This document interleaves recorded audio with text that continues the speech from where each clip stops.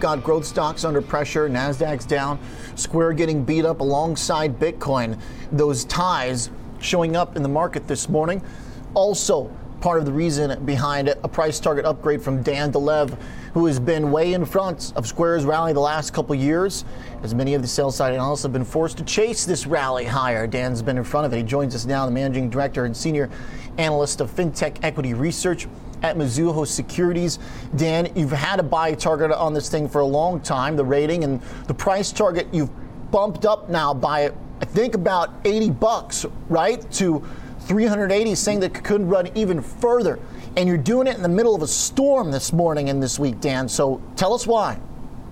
Yeah, that's exactly the right time to do it. So if you think about what happens today, Oliver, and thanks again for having me on your show, this is a weird day where all the really good high-quality names are going down and the not-so-good names are going up, even in payments. So you're seeing names that have been laggards historically, like Global Payments, who've been going up today for no reason other than just valuation.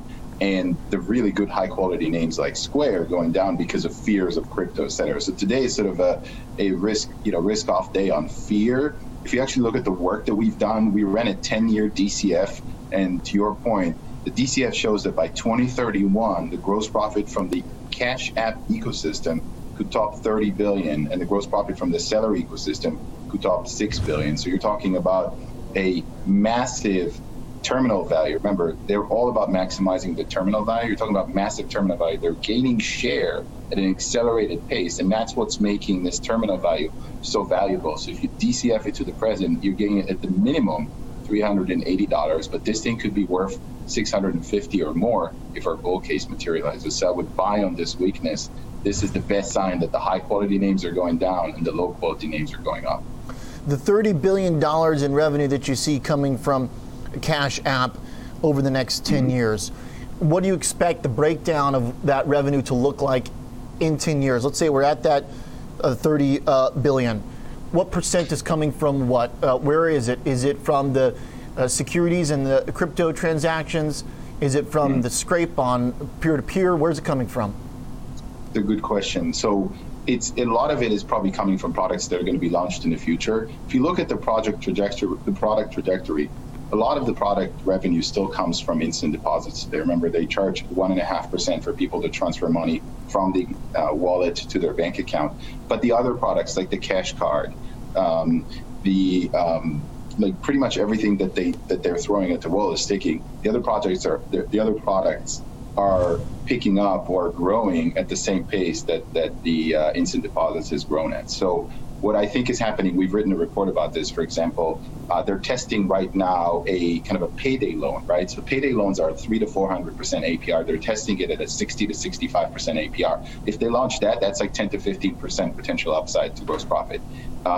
We've written before that they're testing what we think is a closed loop system. In fact, I actually ordered a scarf from their collection. So they're testing a closed loop system. That could be another checkout option that's similar to like the PayPal checkout, right? And they have a massive network. So I think a lot of this terminal value is baking in products like potential future mortgages, car loans, et cetera. Everything you can do when they become your center financial kind of hub, basically the bank of the future. Hopefully that answers the question. This banking behemoth will exist in a virtual realm for many extents on this Cash App, to your point. Now, in a lot of that is going to develop over the next decade, as you say, adding more products on, supplanting some of the traditional banking systems. Right now, and the way the stock seems to be moving, Dan, last time you made the case that whether or not Bitcoin goes up or down, Square can continue to move forward. What do you think about the action here? Or is this going to be more tied to Bitcoin's volatility than you think? I mean, right now, they're down quite in line, right? I mean, Square 6.5% is one of the worst performing stocks. It's still beyond a lot of the other stuff out there. Right, and people forget how much it's been out year to date and over the last 2 years, right? And it's funny how people talk about Bitcoin, right? Over the last 2 months, Bitcoin is up, I don't know how many percent. and it's down in the last 2-3 days or 2 days, and then people say it's down. So it's weird, the anchoring to that time point. I think at your point, Oliver, we wrote the note, we actually did the work. They make money when people trade in and out, right? So they make about a 2% spread. So Bitcoin volatility is good for Square, because when it goes up, more people buy. When it goes down, some people are selling. So this volatility is very good for them. And again, there's a dissonance between what the stock is doing, but what the actual impact, the financial impact of the company is. Bitcoin going down and out is actually good for Square. People trade in and out more. Remember, Bitcoin is a huge engagement driver. They don't really make money off of it as much as they could, but it's a huge engagement driver. By the way, so is stock trading. So all these things are engagement drivers that are making it the bank of the future. I would ignore the near-term volatility and buy on the weakness. I do want to mention one more thing, Oliver. We're hosting Cathie Wood for a discussion of payments in 2030 next Wednesday. So that will be really interesting. We'll be talking about the next 10 years of payments, going to be moderated by me and Cathie and our head of equities. Very exciting. That'll be very cool. And seeing both you guys talk about the areas of the market that you've been ahead on, I think will be certainly informative. Dan, when you look at that short versus long term, here's the hiccup that I still have in it, is that you say to ignore the short term kind of gyrations here of a stock that's done so well. That's been the playbook in the past, but it sounds like some of the things you're also describing that have been very, very good for Square, one could argue will be a snapshot of this time in history. That is the immense amount of speculation in markets and how that has been capitalized on through Square's trading apps. The flow and the activity coming over from a GameStop speculative era. The Bitcoin is in crypto situation, even though it's a scrape that Square is making per trade, that means it's not necessarily price dependent, but it's still volume dependent. In a hypothetical situation, let's just say that markets peak out, that we have rising rates and the frothy growth run-up comes to a close after a decade plus. What does that mean for Square over the next 6 months?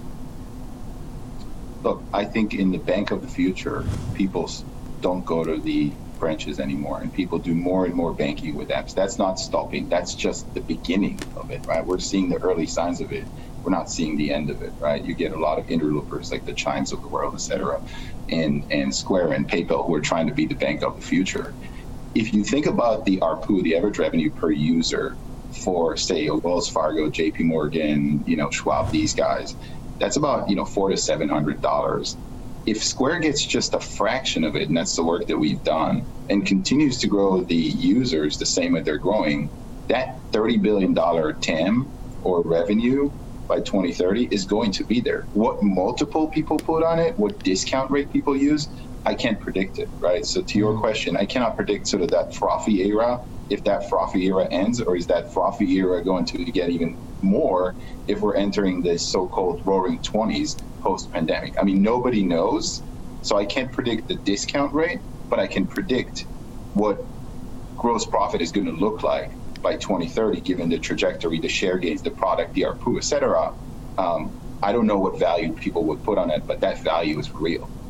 So hopefully that answers kind of your question. The go forward buy the dip case is at its core still one about financial services being replaced by Square, even if a lot of the kind of short-term activity has been around some of the trading elements to it, the Cash App.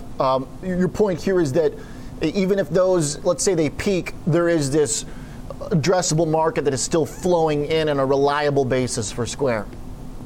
Exactly, not just the addressable market, but also the trajectory and the growth at which they've been doing it. So it's not just this sort of, up in the air TAM analysis of, oh, this is a great TAM, let's get that TAM or chase that TAM. Right. They're actually not just chasing the TAM, they're creating the TAM. They're creating those areas on their own. And our work shows that the share gains on the Cash App are growing at an accelerated rate. So there's that rate of acceleration in the share gains. We're modeling a kind of a sunset in this acceleration, which actually makes our estimates quite conservative. So I know it sounds like a lot, like $31 billion by 2031, but it's actually quite conservative. Our bull case, what we said before, is $650 a share, and that assumes that rate of acceleration doesn't abate as much. So I think the fundamental reason to like Square, which is the kind of financial services powerhouse of the future, is not only still there, it grows every day, every quarter, every year.